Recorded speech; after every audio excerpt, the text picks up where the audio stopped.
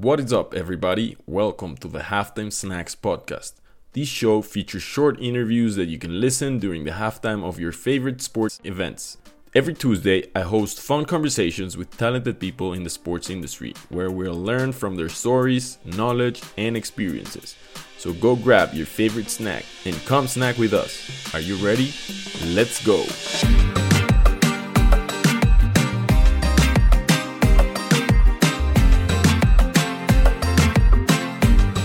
Coming up on today's Halftime Snacks from India is an expert in software and product development who's passionate about building solutions for other people. He once led the development of a renewable energy platform that helped over 50,000 people and also built a digital product that gave access to educational experiments to high school students. Today, he's the co-founder of Homeground, a platform that helps grassroots cricket players and coaches with instant analytics, recommendations, and expert feedback on their training sessions. I can assure you guys this episode will be fun and interesting. So without further ado, ladies and gentlemen, Santosh, Vuppala. Thank you, Ron. Thanks for having me. It's really excited to be part of the show. Looking forward to the conversation.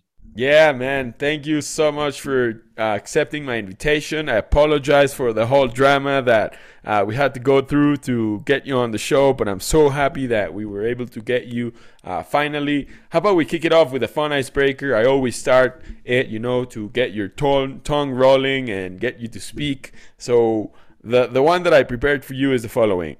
If you could keep in the world either hamburgers or pizza, what would you choose? I think it would be a pizza because it's more the availability is more here back in India. So I think I go with pizza. Yes. Oh man, you're gonna leave a lot of Americans without hamburgers. They're gonna be pissed, man.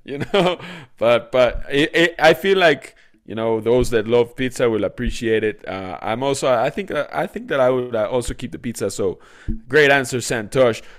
Man, it's a pleasure to have you here on the Halftime Snacks, especially with all the work you've done and the amount of people that you've helped throughout technology. I want to know if there's anything that inspires you. What is it that is about you, or personality traits or things that moved you in your past to build different solutions, as you mentioned, as I mentioned, renewable energy, then educational platform, now sports. So why are you so motivated by building those solutions? Yeah, thanks, Ron. I think that's a great question. I mean, I think always I have an inclination towards building things and building solutions to a problem. So that's been an inclination even when I was having my education in terms of building programs or writing code and having solutions. So that's the major inclination. And then specifically for sports, I mean, I've been involved in playing cricket for the past 10, 15 years. And I've seen that there's a gap of access to these training analytics or access to a professional coach. So that's when that hit me, and I wanted to build something there. But it took some time to see and evaluate and also do some validation. But always, I mean, it's been that inclination that drove me, or that motivated me towards finding a solution in a field I love, specifically the sport of cricket. So yeah, that's how it all started, and that keeps us going. And you mentioned that you find it super interesting to solve things through code and through software.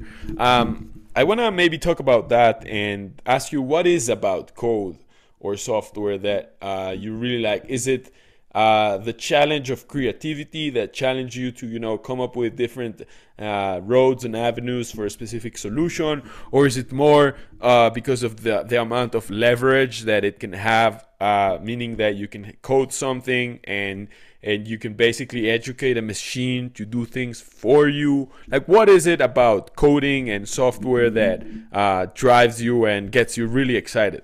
I think the one thing that really excites me about code is, I mean, it's like learning any other language, right? It's like learning a new language, and now you are instructing the computer or the hardware to do things, and you're learning that language to build that communication with you and the computer. So and also that leverage that you have, which you cannot do yourself, and you're now allowing the computer or the hardware to do it. And there are endless possibilities on that as well. So there are a lot of things that could not be imagined, which are being done now. And that really excites me about writing code, or seeing the end product of what this can do. So that's the most important aspect of, I think, that keeps me going when I'm writing code. Yeah. Yeah, I remember that. I mean, I'm a very, amateur coder and very, a fanatic of just coding super simple programs. But the day that I realized this, that you're mentioning, Santosh, about the leverage, is the time that I coded a very, very simple bot for Twitter. That what it did, it was basically just followed other accounts which might be interested in the content that I was posting, and this it did by itself. So every 5 minutes, it would find another person and we'll follow him. And it's crazy because these are things that probably humans would do. I'll just sit down on my phone and follow, I don't know, 1,000 people. But if you actually count that number of time, the number of minutes that would take me to do what machines can do while you sleep, while you go for a run, while you're eating, while you're having other conversations, like that's the moment that it really blew my mind. The power of like computers and code and software. Do you remember your moment when you realized the power of how powerful really coding is? Absolutely, I think that's really true, Ron. And I mean, that's the power you have when you write code and you try to build something. So the one program or code that I remember was when we were building this digital laboratory kind of a thing, a remote lab access, where it would, I mean, in the real world, it would be where you go to a physical laboratory, do your experiments in high school, and then come back. And then we wanted to build something virtual. And the first piece of code, or the first tutorial that I wrote, I mean, that showed me a lot of possibilities. And that helped us believe our vision in basically converting that idea into a reality. So that's when we thought this would really be something that we can work on. And then that gave me that also push to keep going and building other things. So yeah, I think that I remember that very clearly, that first experiment that we converted, and we got that remote access to it. So that was really fun. Yeah. Yeah, it's crazy how powerful it is. I mean, there's so many different tools in leverage. Like for instance, content is one, right? You can record one podcast, and then this podcast could be listened by millions of people in India or all over the world. And it's things that you can do one time and then replicate thousands or millions of times. So man, code is just the most, probably the most powerful out of the different types of leverage that are out there. And specifically for home ground, what types of technologies? Well, first maybe you want to explain super quickly what is home ground, how you guys came up with it, and then explain what types of technology is it leveraging to create the value for the users. Sure. So Homeground, we are building a platform that brings professional cricket training and analytics to the grassroots.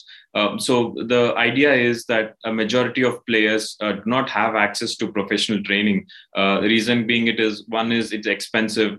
The current solutions that we have are either they use external hardware or high definition cameras, and the manual process also lets you do this, but at a very slow pace, and there's a lot of time wasted. So that's where we have come in and said we have built a solution which leverages computer vision and AI. And then all the user has to do is upload a training video or capture a live training session using just a regular tripod, mount your smartphone on it.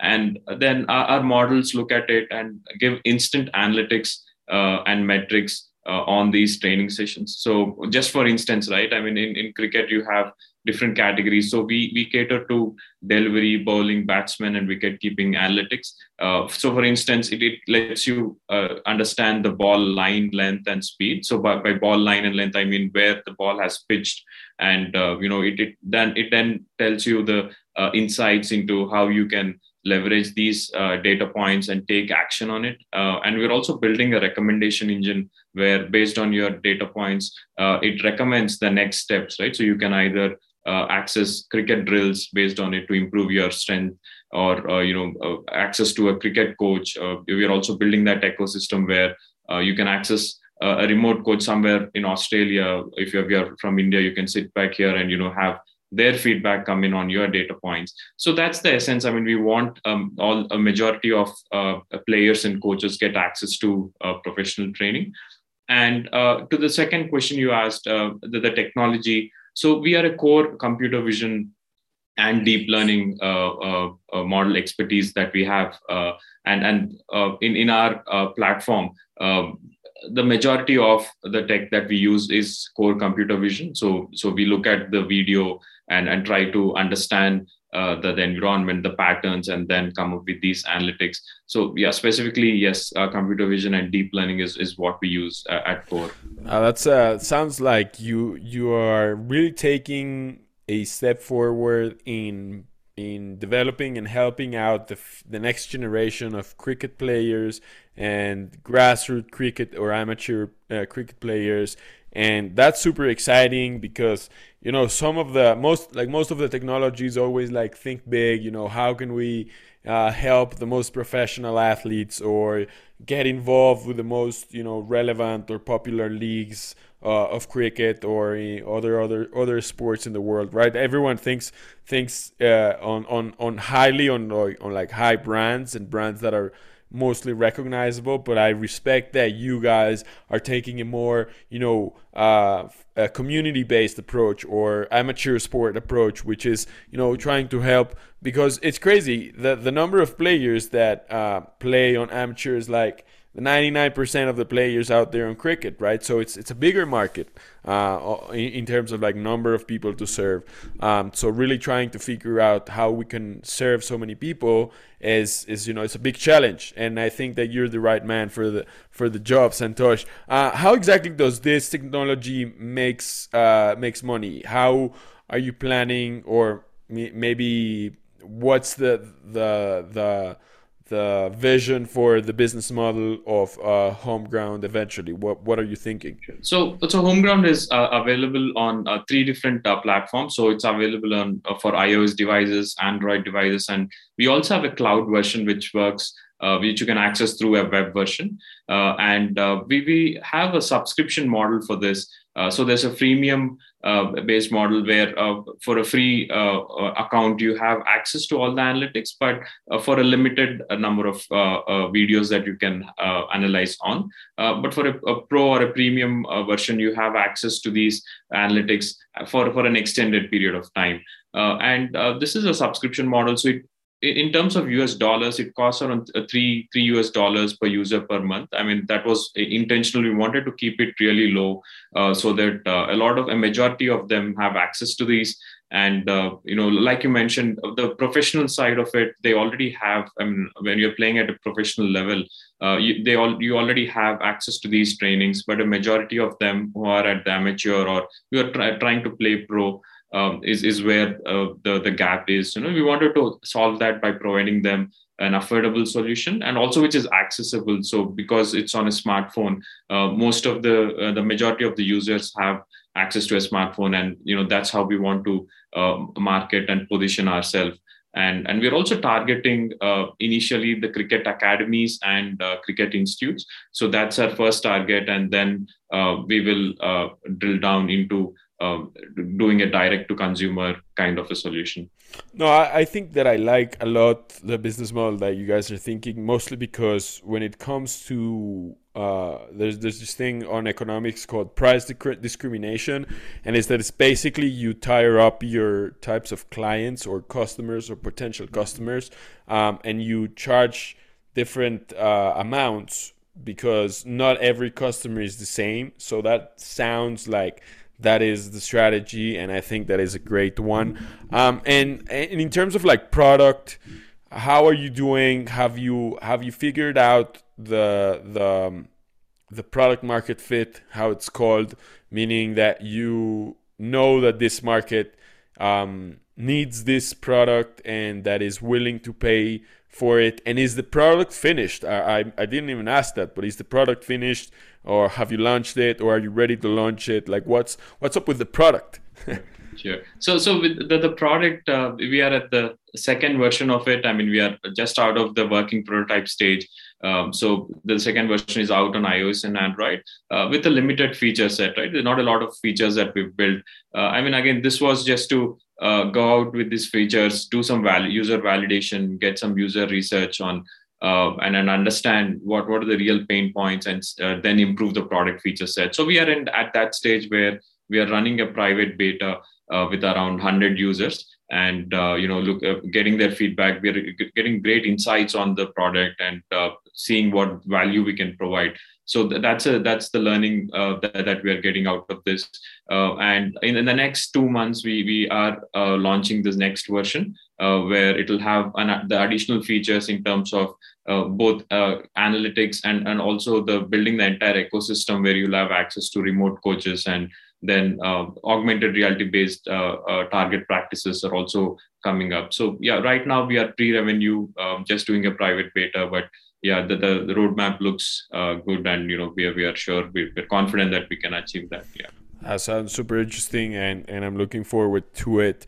In terms of long-term vision, right, where we stand with home ground in, let's say, 10, 15 years, what is the long-term vision? Sure. So what we see here is, Ronan, one is the short-term vision is basically to have this out on mobile phones, so that the iOS and Android smartphones and have them accessible. But the longer vision is, now you have this analytics engine that you have built. Now, where else can we apply this, right? So the vision is, this can be married with a hardware like a 3D depth sensing camera, for example, and these devices can be placed at these training sessions, and then you can automate the entire capturing and also analyzing the training session. And then we also want to get into performance analysis of broadcast matches. So the cricket matches that happen, there's a lot of analysis that also happens there, and there's a lot of manual effort also put in to capture and then analyze a code or tag these events. So we are also seeing a lot of application of our analytics engine there as well. And then probably in the next 5 or 10 years, we also want the engine that we are building to integrate with bowling machines. So there are bowling machines in cricket where it just throws the ball at a particular speed or line or length. But now we also want to have that use our analytics engine and make it smart, so that it's not only throwing these balls at a particular line, speed or length, but it also is providing analytics to the end user. Nice, nice. I'm a little bit less familiar with cricket and the competitive landscape of the sport. I know as a fact that cricket is the second most popular sport in the world, so I probably should be doing more research around it. But would you mind sharing maybe a little bit of how the competitive landscape in terms of business and technology that is being developed, or businesses that are being focused on cricket, on analytics, on performance, on insights such as home ground, like how fierce is the competition? Are there many people trying to build those technologies, or are there some solutions already but focused on other areas that you guys are not focusing, meaning different niches and needs in the sport? Or is there less around this because it's an undeveloped market on that side? Like, tell me what you think about the competition surrounding the sport. Absolutely. I think that there's we've seen in the last 3 or 4 years there's a lot of competition that's coming up in this space specifically for cricket, right? I mean, we see that sports technology in other sports is already matured, and you have solutions that have been tried and tested. A lot of research that has gone into, but in cricket we've seen that only in the last 2 or 3 years is where a lot of research has been done, and products coming out now after validation and research. So we definitely see competition in this, and we also are surprised that it's not just India that is building the solution, because the cricket is like very popular here, but we see solutions from the US, from Europe, from Australia. So that's really nice to see that a lot of interest in cricket technology and things building up. So we are excited to see what the solutions are coming up. That's great. That's sounds very exciting for the next upcoming years in the sport. And now that I'm thinking, I mean, super quickly, I wonder what the upcoming years, but for Santosh look like. I mean, you went into renewable energy, then built an educational platform. Now you're doing one platform for sports. It sounds like you're not gonna stop, man. You're gonna be solving problems one after the other. Is there any specific plan or any area or any industry that you'd like to maybe participate in later off, that or maybe another side of sport or any other solution for other problems in cricket? Is there any other plans for you? I feel like you're a serial entrepreneur, so you're not gonna stop until you solve all the problems that you see. But any particular one or two that you have in mind for the next coming years? Yeah, so I think it'll be in sports, Ronan. I mean, to be honest, I mean, sports and technology both are really close to my heart. So both passionate about both. So I think the next probably the next journey would be in this. Not sure, not thinking about anything else right now. So yeah, for now I think it'll be building solutions for sports, specifically cricket, and then we'll see if anything comes up for other sports. I think we'll be glad to take that up as well. Is cricket your favorite sport? Yes, yeah. And what's the second one? The second one is basketball. Okay. Yeah, but Okay, cricket, so I think. Yeah.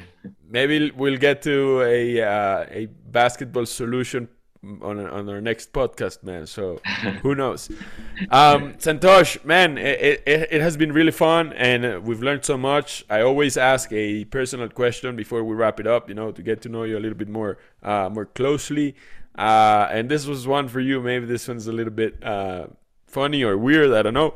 But suppose that tomorrow you get elected as president of India. Man. I don't know if you guys use president or prime minister, not sure.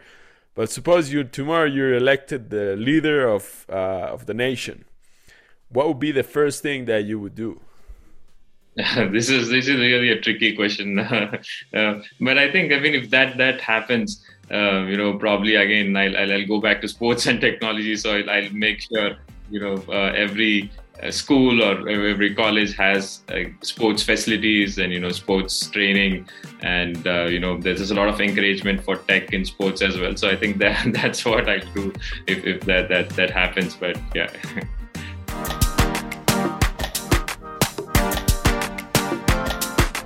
Thank you very much for tuning in.